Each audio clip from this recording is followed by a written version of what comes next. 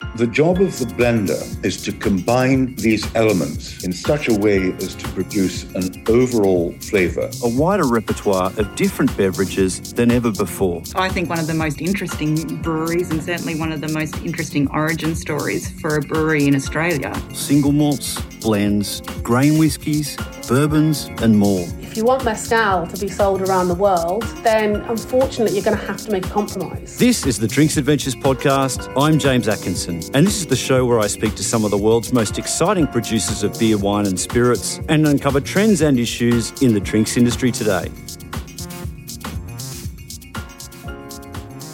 Chuck Hahn is one of very few brewers to become a household name among beer-loving Australians. But in contrast to other names like Cooper or Foster or Toohey, which have been associated with brewing since the 19th century, the Hahn phenomenon is relatively recent. It's still playing out today. That said, few of us fully understand how an American with a PhD in chemical engineering came to be one of the most influential figures in the Australian beer industry. So when I learned that Chuck was celebrating 50 years of brewing in 2021, I was inspired to take a closer look at some of the events that have defined his remarkable career and become part of brewing folklore in Australia. I visited Chuck at the Malt Shovel Brewery in Sydney, and I spoke to many of the people he's worked with and influenced over the years, and slowly came together this documentary that I'm delighted to share with you on the Drinks Adventures podcast. He is one of the founders of craft brewing in Australia. It's the second biggest volume beer in the US, and Chuck had a significant role in that. If you think of a person who's created Hahn, he created James Squire, he created Kosciuszko, that's a pretty good pedigree for a single individual. There are a lot of people who are making beer today who are working in these independent breweries who are there doing what they're doing because Chuck had some input into it, you know? There's no denying that.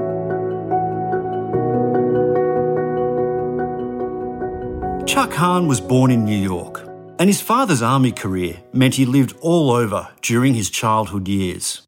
But this particular story really begins in Golden, Colorado, where Chuck later studied at the Colorado School of Mines. The university happened to be situated across the road from the Adolf Coors Brewing Company. I had combined degrees in chemical engineering and petroleum refining. And so during the summers, I was working for the oil companies, working for Continental Oil, Conoco, and at their refinery one year and at their research facility down in Oklahoma. And so they, of course, once I finished up my PhD, they wanted me to work for them in research, petroleum research. But I really wanted to stay in Colorado. I was doing a lot of mountain climbing and skiing then. And during my time, my 7 years I spent in Golden, Colorado, I was making frequent trips, of course, across to the Coors Brewery. They had a tasting room. You go there and just taste the beer and you wouldn't have to go on the tour. So we used to go over there and taste the beer and write up our lab reports. So I got very used to doing that. And I said, oh, that would be kind of good if I was able to get a job here. And as it turned out, I was able to meet one of the family, Jeff Coors, and he was just starting up his research department with a pilot brewery and everything else. And I convinced him he needed me to help him start up his brewing research. So I started off in quality control and brewing R&D back in 1971. Chuck's time at Coors had him well equipped for his future entrepreneurial endeavours. In the 10 years I was there, I was able to get into all of the different areas of the brewery. It was a great training ground for me. I mean, I worked a little bit in the waste treatment plant, worked in packaging, worked malting company that we had. So I worked all around those different areas. Chuck's crowning achievement at Coors is likely the role he played in creating Coors Light.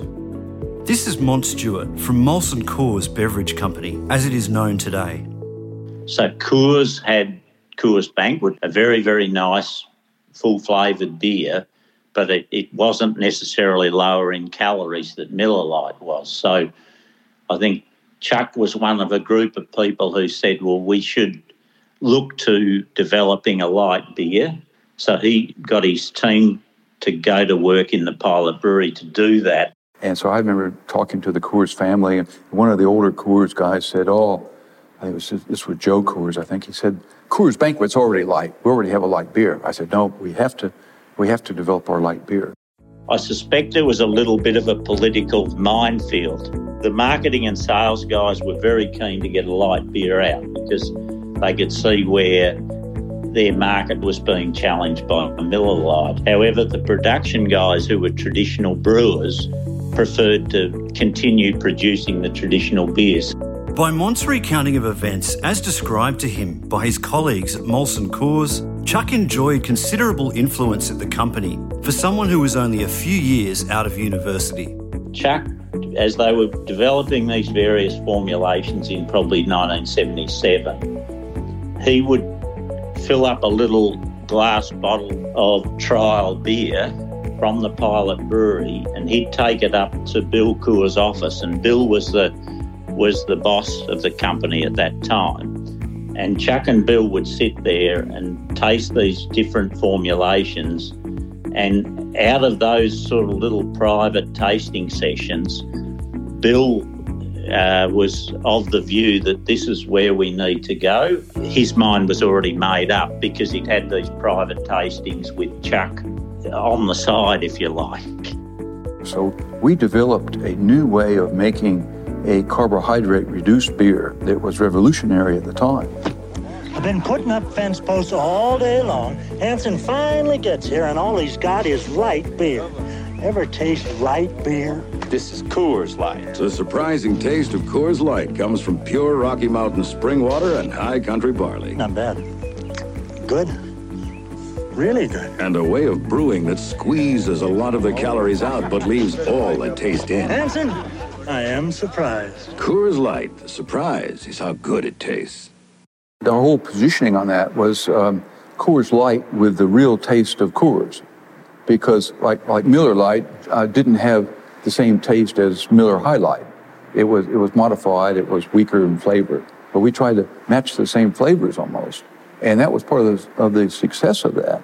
It's now the second largest selling beer in America, and has been that way for the last 10 years. How quickly did that happen? Just over a year period. Yep. That it took off. Yeah, it just took off, and then of course that's a long time ago to have a beer that you've launched back in 1977 and have it now still being the second largest volume beer in America says something for the beer. It's the second biggest volume beer in the US, and Chuck had a significant role in that. Its volume is greater than the Australian beer market. Is that a sort of polite way to say it's a significant brand?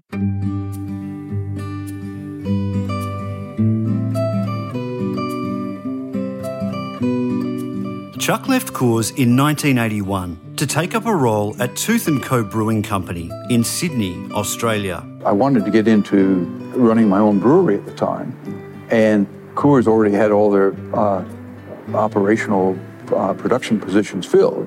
And so I wasn't able to move into the operations side as quickly as I wanted to. Back then, I was publishing technical papers, giving talks. I think that's one of the reasons I was actually recruited to come out to Australia, because Tooths and Reches at that time were going through a massive modernization program, and they wanted to bring someone out that was a leading brewing technocrat to make sure that when they finished, they were able to make some good beers. So I was headhunted to come out here as general manager of brewing at Tooths and Reches. He spent 2.5 years at Tooths, subsequently accepting an offer to join Lion Breweries in New Zealand. But all the while, Chuck had plans to launch a brewery of his own. So I spent 3.5 years over there, but during that time, the last year, I have 3 Australian partners and venture capitalists. We raised the capital in order to build this brewery we're in right now, the Malt Shovel Brewery. What was the opportunity that you and your business partners saw? We just figured there was a niche there that the imports weren't quite filling. People were enjoying Heineken and Beck's and some of your German lagers, but not on tap, And we figured there's a real niche there to have a domestically brewed premium European-style lager. But prior to us starting that up, I had been in New Zealand. I'd been watching very closely what Phil Sexton and the Matilda Bay Brewing Company had been doing in WA. I first became aware of Chuck when I was a young brewer working at Swan. And although the breweries at that stage in the country sort of didn't talk to each other in terms of competitiveness, they all had marked out their territories around the different states, there was still a bit of a brotherhood amongst the brewers across the brewing companies. And it was known to us that this young guy had turned up at Toots from the US. And I think it probably was about a year later when we had an actual brewing conference in Perth when I would have first met Chuck. He came across for that. First recollection was that big smile and the sort of still that lovely Colorado drawl, but how incredibly fit he was to most people working in the brewing industry at that stage. It was at a time when young people weren't going into brewing for probably a lot of reasons. It was considered an old school type of craft, and everyone was going off into computing and all these sorts of things from uni. And that's what piqued my attention when I heard that this fairly youngish chap had turned up at Toots. So it kind of felt like we were paralleling careers. Phil Sexton founded Matilda Bay Brewing Company in 1984. It was not long after we started putting our first brewery together that word came out of the East Coast that there was one being put together and, that Chuck's name was involved. Another of the handful of small breweries already operating in Australia at that stage was the Lord Nelson in Sydney, which installed its brewery in 1986. Blair Hayden is the owner. He visited the Lord Nelson to check out what our little brewery was all about. We were brewing ales and Chuck is the lager king. And a little bit one-eyed about that, I've got to say, at times too. But you can't hate that. His passion has been enormous. Always happy to talk anything beer and happy to talk over beer. And also very proud to be able to show you what he was doing when he opened up in Camperdown as well. The Hahn Brewery launched in Camperdown, inner West Sydney, in March 1988. Its flagship beer was Hahn Premium Lager. We were going to call it Hahn Pilsner, but at the time people didn't know what a Pilsner was. And we didn't have enough money to educate them about what a Pilsner was. So we called it Hahn Premium Lager. Yeah. And then we had a Hahn Premium Light, which was about 2.7% alcohol beer. Phil Sexton says the background that both he and Chuck had in working for the bigger brewers was unique among craft beer startups in the 1980s. He's an experienced brewer and was right at the start. So whatever Chuck was tackling was going to be done really well, and that was great for craft brewing. There were a lot of other craft breweries starting up maybe in the mid-80s where, they just did not have the technical background or the connections to pull it all together. You've got to remember there was no internet then, and even textbooks were almost impossible to obtain. And that's partly because it was never encouraged by the big breweries, because it sort of helped their competitive position. Cooper's Brewery Managing Director Tim Cooper says it was nevertheless a very challenging time for anyone to consider launching a new brewery. There weren't so many craft brewers in the 1980s, and of course, unfortunately, a number of them got into financial difficulty. In the 80s, James, there'd still been quite a lot of ownership changes amongst the main breweries. And so, you went from a time in the early 80s where everyone was very parochial, only drinking the beer that was brewed in their state, to having those parochial boundaries broken down by Bond and Elliott as they expanded their empires. And then the other aspect of it was the fact that the big breweries used to have control of a lot of the pubs up until the 80s as well. The budget of 88 destroyed a lot of these small breweries, because what they did, they had the regular excise level that you paid. Then on top of the excise, you had a 20% sales tax on your wholesale price. And then you even had I think it was a 7% license fee you had to pay on top of that. We were actually, since the cost of our cost of manufacture was higher, we were actually paying the government more in taxes than the large breweries on a per liter basis. And so that's why a lot of these small breweries that went out of business. It was really tough for them. The odds were stacked against the Hahn Brewery from the beginning, and things were about to get even tougher. The first thing to say is that the accounts do show that Australia is in a recession. The most important thing about that is This is a recession that Australia had to have. Obviously, it was difficult financial circumstances for Chuck and for us. We nearly went bankrupt in the early 90s ourselves with the recession that we had to have. Our beer volume in 1990 was 18 million litres, and by 1993 we'd dropped down to 11 million litres. People just couldn't afford to pay for our product. We were only surviving from a financial point of view because of our home brew. Look, Chuck had a lot on the line. He had his house. He was up to his eyeballs in it.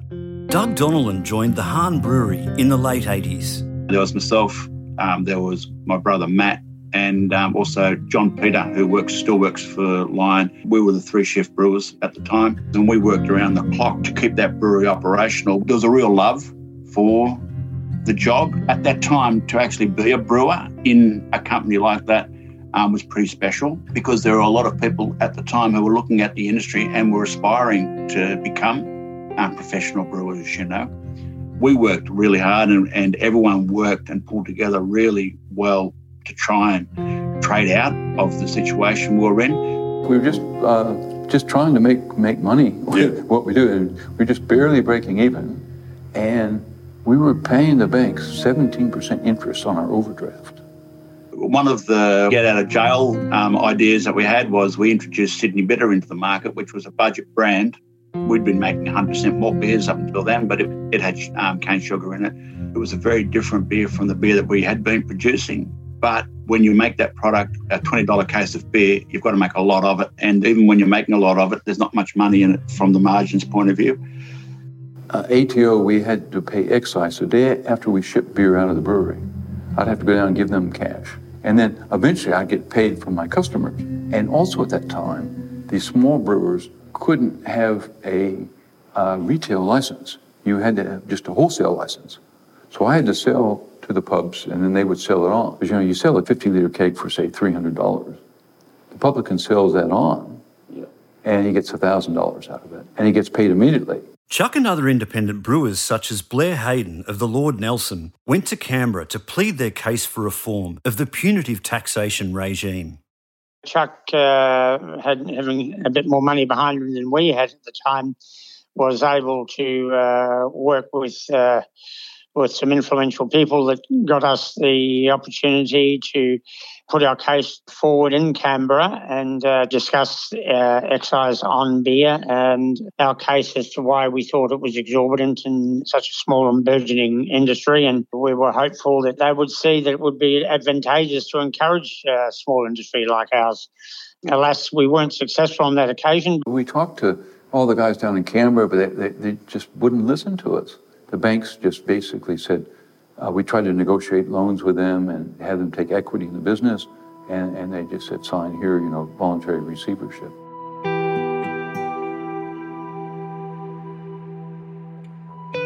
To tell you the truth, I don't recall, never remember it actually physically seeing him fazed by it. Yeah, he's a pretty cool character, Chuck. I think at probably once in the whole period or time that I've known him, I've ever seen him even lose his temper. And a lot of people came in and did the due diligence in trying to buy in. And finally, Lion bought in. Do you look back on that time and sort of think to yourself, gee, I wish I was 5 years later or something like that, or you don't? I don't need to dwell on it. I mean, I've always been innovative. I've always been a bit of an innovative disruptor. And we were before our time. I mean, we've survived now. I mean, I can't complain. I'm going on 75 now and still have a good lifestyle and know a lot of people. So it's a great business to be in.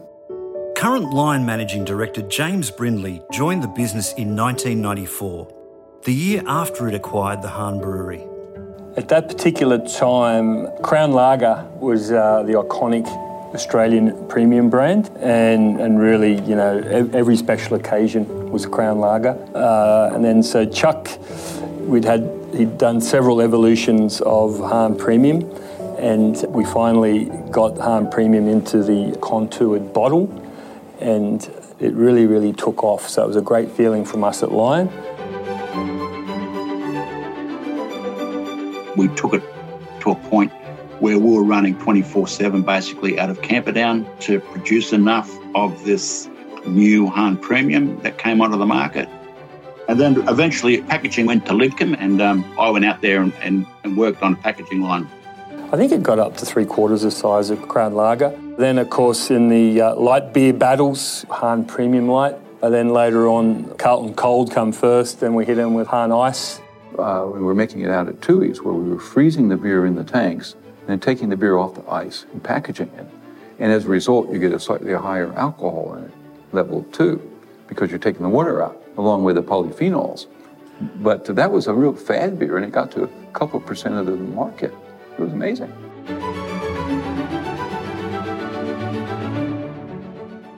The Hahn brand was enjoying unprecedented marketing investment under Lion's ownership. Actor James Belushi had an $800,000 payday for his appearance in this Hahn Ice commercial that was part of a $4 million brand campaign in the summer of 96 and 97. Sorry to bring you so far out of your way, but I just had to show you the view. Sends a shiver down my spine every time. Then in 1998, Australian actor Michael Caton, fresh from his career-defining role in iconic film The Castle, starred in this landmark campaign for Hahn Premium Light. Oh, now that's taste. How can one man have so much talent? Hahn Premium Light subsequently toppled Foster's Light Ice as the country's #1 light beer. Then you have the low-carb wars, Pure Blonde, then we hit them with Hahn Super Dry. I think Hahn Super Dry 3.5 was probably the first sort of modern era mid-strength and did extremely well back then. And then, of course, Hahn Ultra Crisp, which is the first authentic, real, legitimate gluten-free beer. They did quite well, Lion, by buying Chuck's business because they got his name, and his name's burned on a lot of stuff.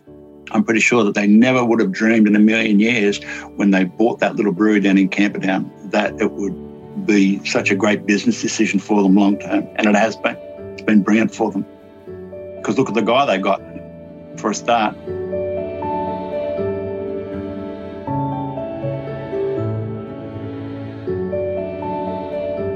He regards it more as a merger between Lion and Hahn. And when you consider that Chuck has been engaged by Lion to represent them at so many levels in terms of beer and brewing, it almost looks like a reverse takeover from a brewing point of view anyway. Tim Cooper there. The Hahn Brewery at Camperdown had become an important innovation hub for Lion, but it was costing the company to keep it open. The financial guys look at it, it's costing us $1 million. We'll save that if we shut it down. So there was all kinds of moves at the time to take the kettles out, shift them back to Tooheys, and have it as a Tooheys pilot plant. And I said, there's too much potential here. And so I developed a plan to start up a new brewery and call it the Camperdown Colonial Brewery. So I thought there was a niche for an English brown ale style. So I got approval to do that. And it was right after I got approval for it that I discovered the James Squire story. I said, beauty, We then were able to develop that whole story of James Squire as Australia's first brewer, a convict brewer coming across and dying 30 years later as one of the richest men in the colony. So it's a success story.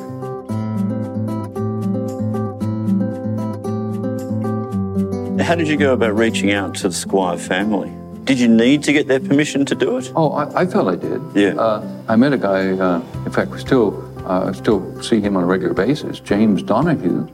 He really kind of was a communication tool to all the family. And I said, look, Jim, I want to brew a beer in James Squire's honor, but I want to get the permission from all the descendants. My name is James Donahue, and I'm actually a direct descendant of James Squire, the original fellow. I met Chuck over 20 years ago, and I'm just delighted to be associated with him, to be quite honest. And I think it's fantastic that our illustrious ancestor has his name attached to such a great range of beers. And we've got a wider circle of cousins coming to the fore. Oh, I'm not James Squire descendant, and they've been very proud of it. We've got emails floating all around the place every day of the week concerning James Squire himself as a character and, of course, the beers. So it's certainly a good medium for popularising the family amongst the family descendants. We took some of his grandchildren, they were in their late teens or early 20s, and had them come out to the brewery, and we actually had them brew some beer with us. Yeah. And we had a special release. It just adds to the authenticity of the brand of James Squire to have the descendants involved. The Hahn Brewery was renamed the Malt Shovel Brewery in 1998, taking its name from James Squire's original brewing tavern at Kissing Point on Sydney Harbour. Chuck tapped me on the shoulder and said, look, we're going to start up the Hahn Brewery again, Malt Shovel. James Squire, are you interested in coming back and being head brewer? So I had a choice at that point to stay at Lidcombe or go back to what I really wanted to do, and that was be part of a new craft brand. Chuck, Doug and the team at Malt Shovel were working under one key stipulation from their superiors at Lion. They said, well, we don't want you to lose more than $1 million the first year. So I think we lost $940,000 the first year. We broke even the second year. And the third year, we made a couple $1 million profit. Amber Ale itself did a great job because it was so different than what was around. We produced beers using American hops that hadn't been used before. Amarillo, it became the big hop in James Squire Golden Ale, which became the big beer for James Squire, which really put that brand on the map, you know. James Squire Golden Ale, never forsake flavour. We started to see more of Chuck, and he took an interest in our specialty malts that we produced at our Ballarat plant. We met Mont Stewart of Molson Coors earlier on in this story. But when he first crossed paths with Chuck, Mont was a junior research scientist working for Joe White Maltings in Australia. And he'd come to us with ideas and say, oh, can you do this, or can you get a malt that tastes a bit like that? And we had a plant manager at the time that liked that sort of challenge. This was an era when craft brewers had to use their initiative to get the ingredients they needed to make their beers. You wouldn't have shelves full of exotic malts from Europe and other places. So I think you probably did rely on your maltster and a couple of people who were, liked the enthusiasm of a Chuck Hahn so much that you'd do these things. You did it for a bit of fun as well, probably, frankly speaking, albeit that, some of the brands that Chuck made obviously ended up into significant national brands, and to be part of that was a good thing, really good. It's come a long way from us almost losing $1 million in the first year with Malt Shovel to becoming a multi-million litre brand around Australia. Former Malt Shovel head brewer Doug Donnellan there. All the while he was in Australia, Chuck maintained very close links with the brewing community in the US. Charlie Papazian is considered the godfather of home brewing and craft beer in America. I asked him when he first met Chuck. I don't remember exactly. He always seems to have been around and involved with helping us with judging the Great American Beer Festival, the World Beer Cup, and participating at our craft brewers conferences, and before that time, our microbrewers conferences. So we go way back. Chuck has judged beer competitions in the US since the early 1980s. He's had his fair share of success at the World Beer Cup, often referred to as the Olympics of beer competitions. When you have the Australian International Beer Awards, you can get a gold by just having a certain number of points. So there might be 3 or 4 golds in a category. When you get it in the World Beer Cup, that means it's the best in that category for that year. And we've taken golds for our Pilsner, for our Swindler Tropical Ale, for our Porter, 3 golds. That's really quite significant. And he was very excited about that, having been a judge, to be acknowledged in blind tastings that his beer was worthy of all the talk. The frequent visits to the US had other utility for the Malt Shovel Brewery back home. Hayden Morgan is Lion's brewery manager for craft beer. it would have been about 10 to 12 years ago. He started to bring American hops back to the brewers, and they were making hop teas and then sort of understanding, which one's going to go better. And that was just sort of the birth of the Hop Thief, right? One of Chuck's great lines was, the art of innovation is copying quickly. Tongue-in-cheek, of course. He'd always be keen to see what the brewers were up to in the States, and he'd say, right, well, we could try that back at Malt Shovel or Hahn or whatever it was at the time. Lion craft development brewer Rob Freshwater speaking there. In April 2009 came the inception of Chuck's next brewing venture, the launch of the Kosciuszko microbrewery in the Banjo Patterson Inn at Jindabyne in the New South Wales Snowy Mountains. Lion's James Brindley again. People say, well, what was the business model we followed to develop Kosciuszko? I went, well, Chuck bought an apartment in Jindabyne and said we should put a brewery down there. And I said, good idea. That was the model. It's quite convenient for us to go down there once a month, put some brews through, talk to the locals, do some skiing, do some fishing. It's a tough life down there, Kosciuszko Pale Ale is now a 4 million litre brand for Lion. It's made some inroads into places where you would never expect to see it, because I remember walking into a bar in Brisbane, and Brisbane was a bit of a beer desert for a long time. And then I walked in and you can see all the Lion beers lined up along there and all the Carlton beers lined up along there. And the one tap that stood out to me was there was a Kosciuszko sitting in there, and I thought, this is incredible. Like, how does he do it? By 2008, 20 years after Chuck launched the Hahn Brewery, the craft beer movement was finally gaining serious momentum. We've previously explored the achievements of Stoneham Wood Brewing Company in a documentary episode back in Season 2 of this podcast. In Sydney, meanwhile, came the arrival of a swathe of small breweries in the vicinity of the Malt Shovel Brewery. One of them, Wayward Brewing Company, set up shop literally across the road. Its founder is Peter Phillip. I just kind of wandered over to Malt Shovel and walked in and had a chat with him about what we were doing and showed him our plans. And he was stoked. It was really, I guess, the beginning of a great friendship, I think. The day we got our equipment, Chuck and Josh and a few other brewers from Malt Shovel were over very early in the morning. And they brought their forklift over. They were there the whole day. It was crazy, right? They had work to do, but that's just, I guess, the kind of guys they are. In 2012, Chuck and Malt Shovel helped found the Craft Beer Industry Association, which started out with the ambition of growing craft beer in Australia, regardless of who owned the companies behind the brand. We supported that very much with my time and financially. Of course, we paid higher membership fees than everyone else, but we helped support it and got it going, and because I felt there was a need for that. I was very careful not to take any leadership positions because I knew that could get a lot of the small brewers upset if it was said, oh, look, Chuck Hahn is the president of that, and he's also involved with Lion. But I was very much a working partner in that group for a number of years. But by 2017, the market was changing, and there were moves by some of the CBIA's independently owned brewery members to break away from the multinational-owned brands. Seeing that the writing was on the wall, Lion announced its resignation from the CBIA in an impassioned statement by Chuck. We believe it is short-sighted for the craft sector to be squabbling amongst ourselves, he said. We should be working together to build craft in Australia rather than confusing beer drinkers into thinking ownership structure has any impact on the quality of what they're drinking. And then, of course, when we were kicked out, it hurt a little bit. But what really hurt is when some of them came forward and said, look, if you're not independent, you can't make good beer. If you're a big brewer, you're just about mass production and you can't make good beer, good quality beer.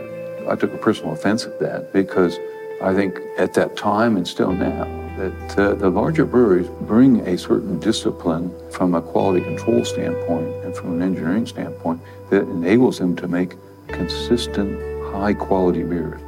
I did feel for Chuck because I know he inspired a lot of people to become brewers and helped them when they were brewers. You know, we had a lot of conversations around it. I remember him ringing me about it and talking about it because he wanted me, obviously, to talk to them about saying they were doing the wrong thing. But, you know, at some point it was time to try and, I suppose, mirror what had happened in the US and put a line in the sand and try and create an independent brewing association, I suppose. That was Bent Spoke Brewing Company founder Richard Watkins. Wayward's Peter Phillip is the current chair of the Independent Brewers Association, which superseded the CBIA. You know, it's bittersweet, right? Because it allowed us, I guess, to be the masters of our own destiny and really advocate for small brewers. Whereas I think that was the rationale, was that big brewers and small brewers don't really have exactly the same interests at heart. And I think that was the rationale. But look, you know, Chuck and I have talked about it. He's not bitter about it. I mean, he realizes that. I think his heart was always in the right place and was always very helpful and always very constructive. The idea of the craft beer revolution, you know, revolutions are always against the existing order. And when you look at revolution in beer terms, the existing order was the, you know, Lions and the CUBs. And, you know, craft brewers saw anyone that worked for the big brewers as a sellout and automatically lesser than I think Chuck deserved to be regarded. Brews News editor Matt Kierkegaard speaking there. In May 2021, 32 years after Chuck and Blair Hayden made their case for excise relief in Canberra, the Morrison government announced a major increase in the beer excise tax rebate from $100,000 to $350,000. Phil Sexton says there is no doubt that Chuck's early campaigning laid some of the groundwork for this result. I remember him making impassioned phone calls to me to get on board with this, and I actually never thought he was going to get anywhere. It was kind of like, you know, you're all in it and you're all paying excise. But no, he's managed to pull that off. That's Chuck to a T. Sometimes you need to plough the field before you plant the seed, and then you need to wait for it to grow. And Chuck was certainly one of the people who was in that phase because they were the ones who were rattling cages.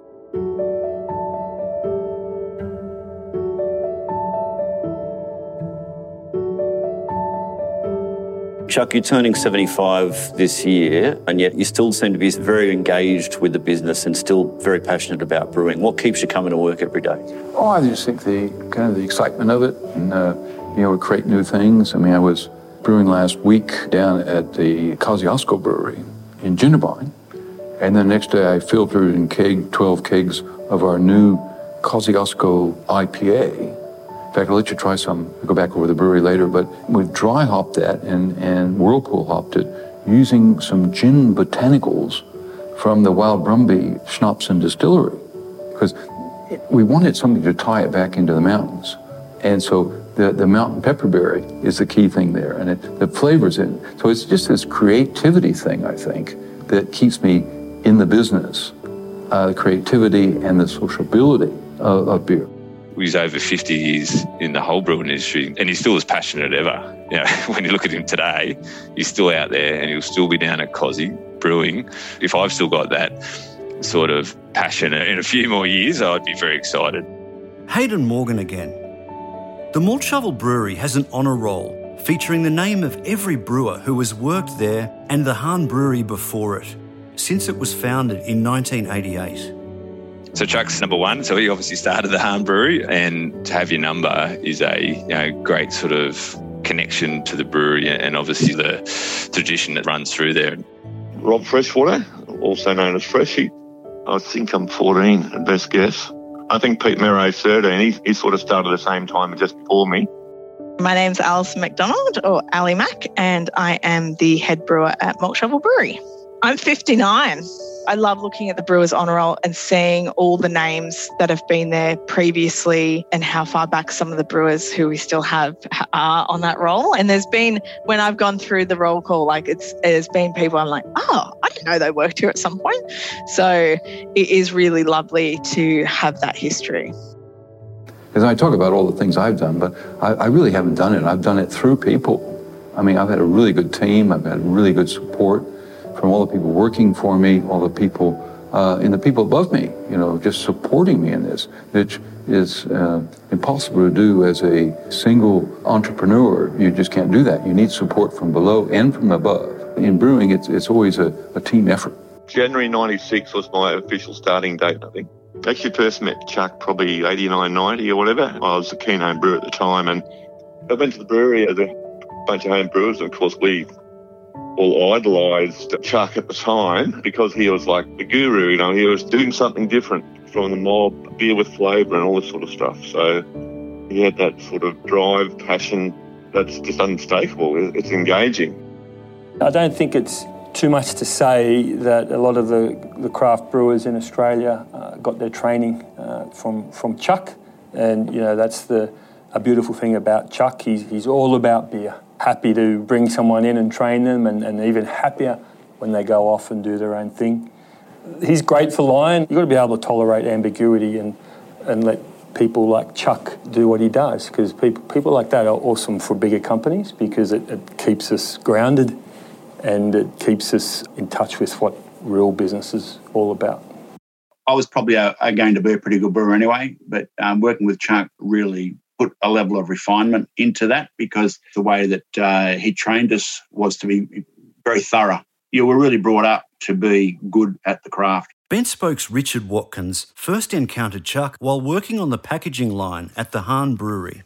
I remember him sort of saying, you don't realise how important it is to scrub those floors and keep everything clean, and especially when the bottle filler had finished and people got handed out toothbrushes to go and brush the filling heads and stuff like that. He was very particular about making sure everything was really clean, and I was doing a bit of home brewing at that point, so that was probably the thing I took away, and I started being a lot more clean and sanitary. The two developed a relationship when Richard started making a name for himself at the Wigan Pen Tavern and Brewery in Canberra. Winning a few awards early on, Chuck used to go skiing all the time, so he'd always drop in and say hello and stuff, and he'd always still say, looking nice and clean in here, doing a good job sort of thing. So, and he used to always stay and have a couple of beers. He'd always be talking about how this is really good malt and, this beer needs more hops or whatever it was. It's usually more complimentary than negative, which was good. And he'd always bring a few of his beers and we'd talk about those and stuff. So I learned a fair bit having those conversations with him. When you're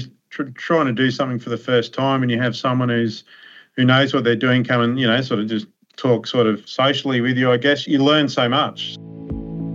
Chuck always took an interest in people and he was enthusiastic.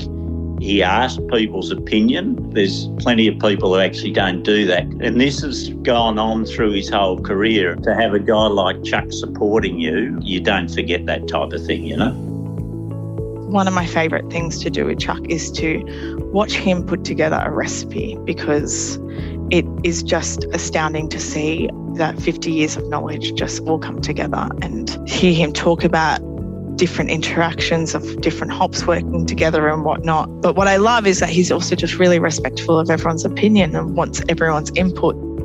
He was on the frontier of bridging the gap between most novice of amateurs and the most technical of professional brewmasters and everything in between. You could have a relevant and engaging conversation with an amateur home brewer, or you could have the same relevant, engaging conversation with a CEO of some of the largest brewing companies in the world. Charlie Papazian again there. Brad Rogers is co-founder of Stone & Wood Brewing Company. His love and absolute passion, and I know it's an overused word, but he just loves it. It's in his blood. He can sit and talk to anyone across the length and breadth of brewing. You don't have to be a brewer. You can be anyone off the street who's just got an interest in beer, and he'll be able to talk at that level to everyone. Talked to a couple of my colleagues, Dr. Doug Stewart, who's our maltings manager, and also Nick Sterenberg, who who's our operations manager and fellow brewer. When I asked both Nick and Doug what's their view of Chuck, they both quickly said that he has always been generous in spending his time with other brewers, talking about beer and brewing. He'll be regarded as someone who was the father of craft brewing and who has encouraged so many younger brewers to get into brewing. He is one of the founders of craft brewing in Australia, and we don't claim that alone. There's a few of us together. So I think very clearly one of the most important founders. Secondly, but even more overwhelmingly, I think, is his inclusiveness. I've never felt like there have been secrets or, I'm not disclosing this or that for various reasons. He's always been incredibly open, and his enthusiasm made people feel welcome, helped many people, reminded us that it's fun, and it's probably immeasurable how many people have been influenced by that to get craft brewing to where it is today. That's a legacy.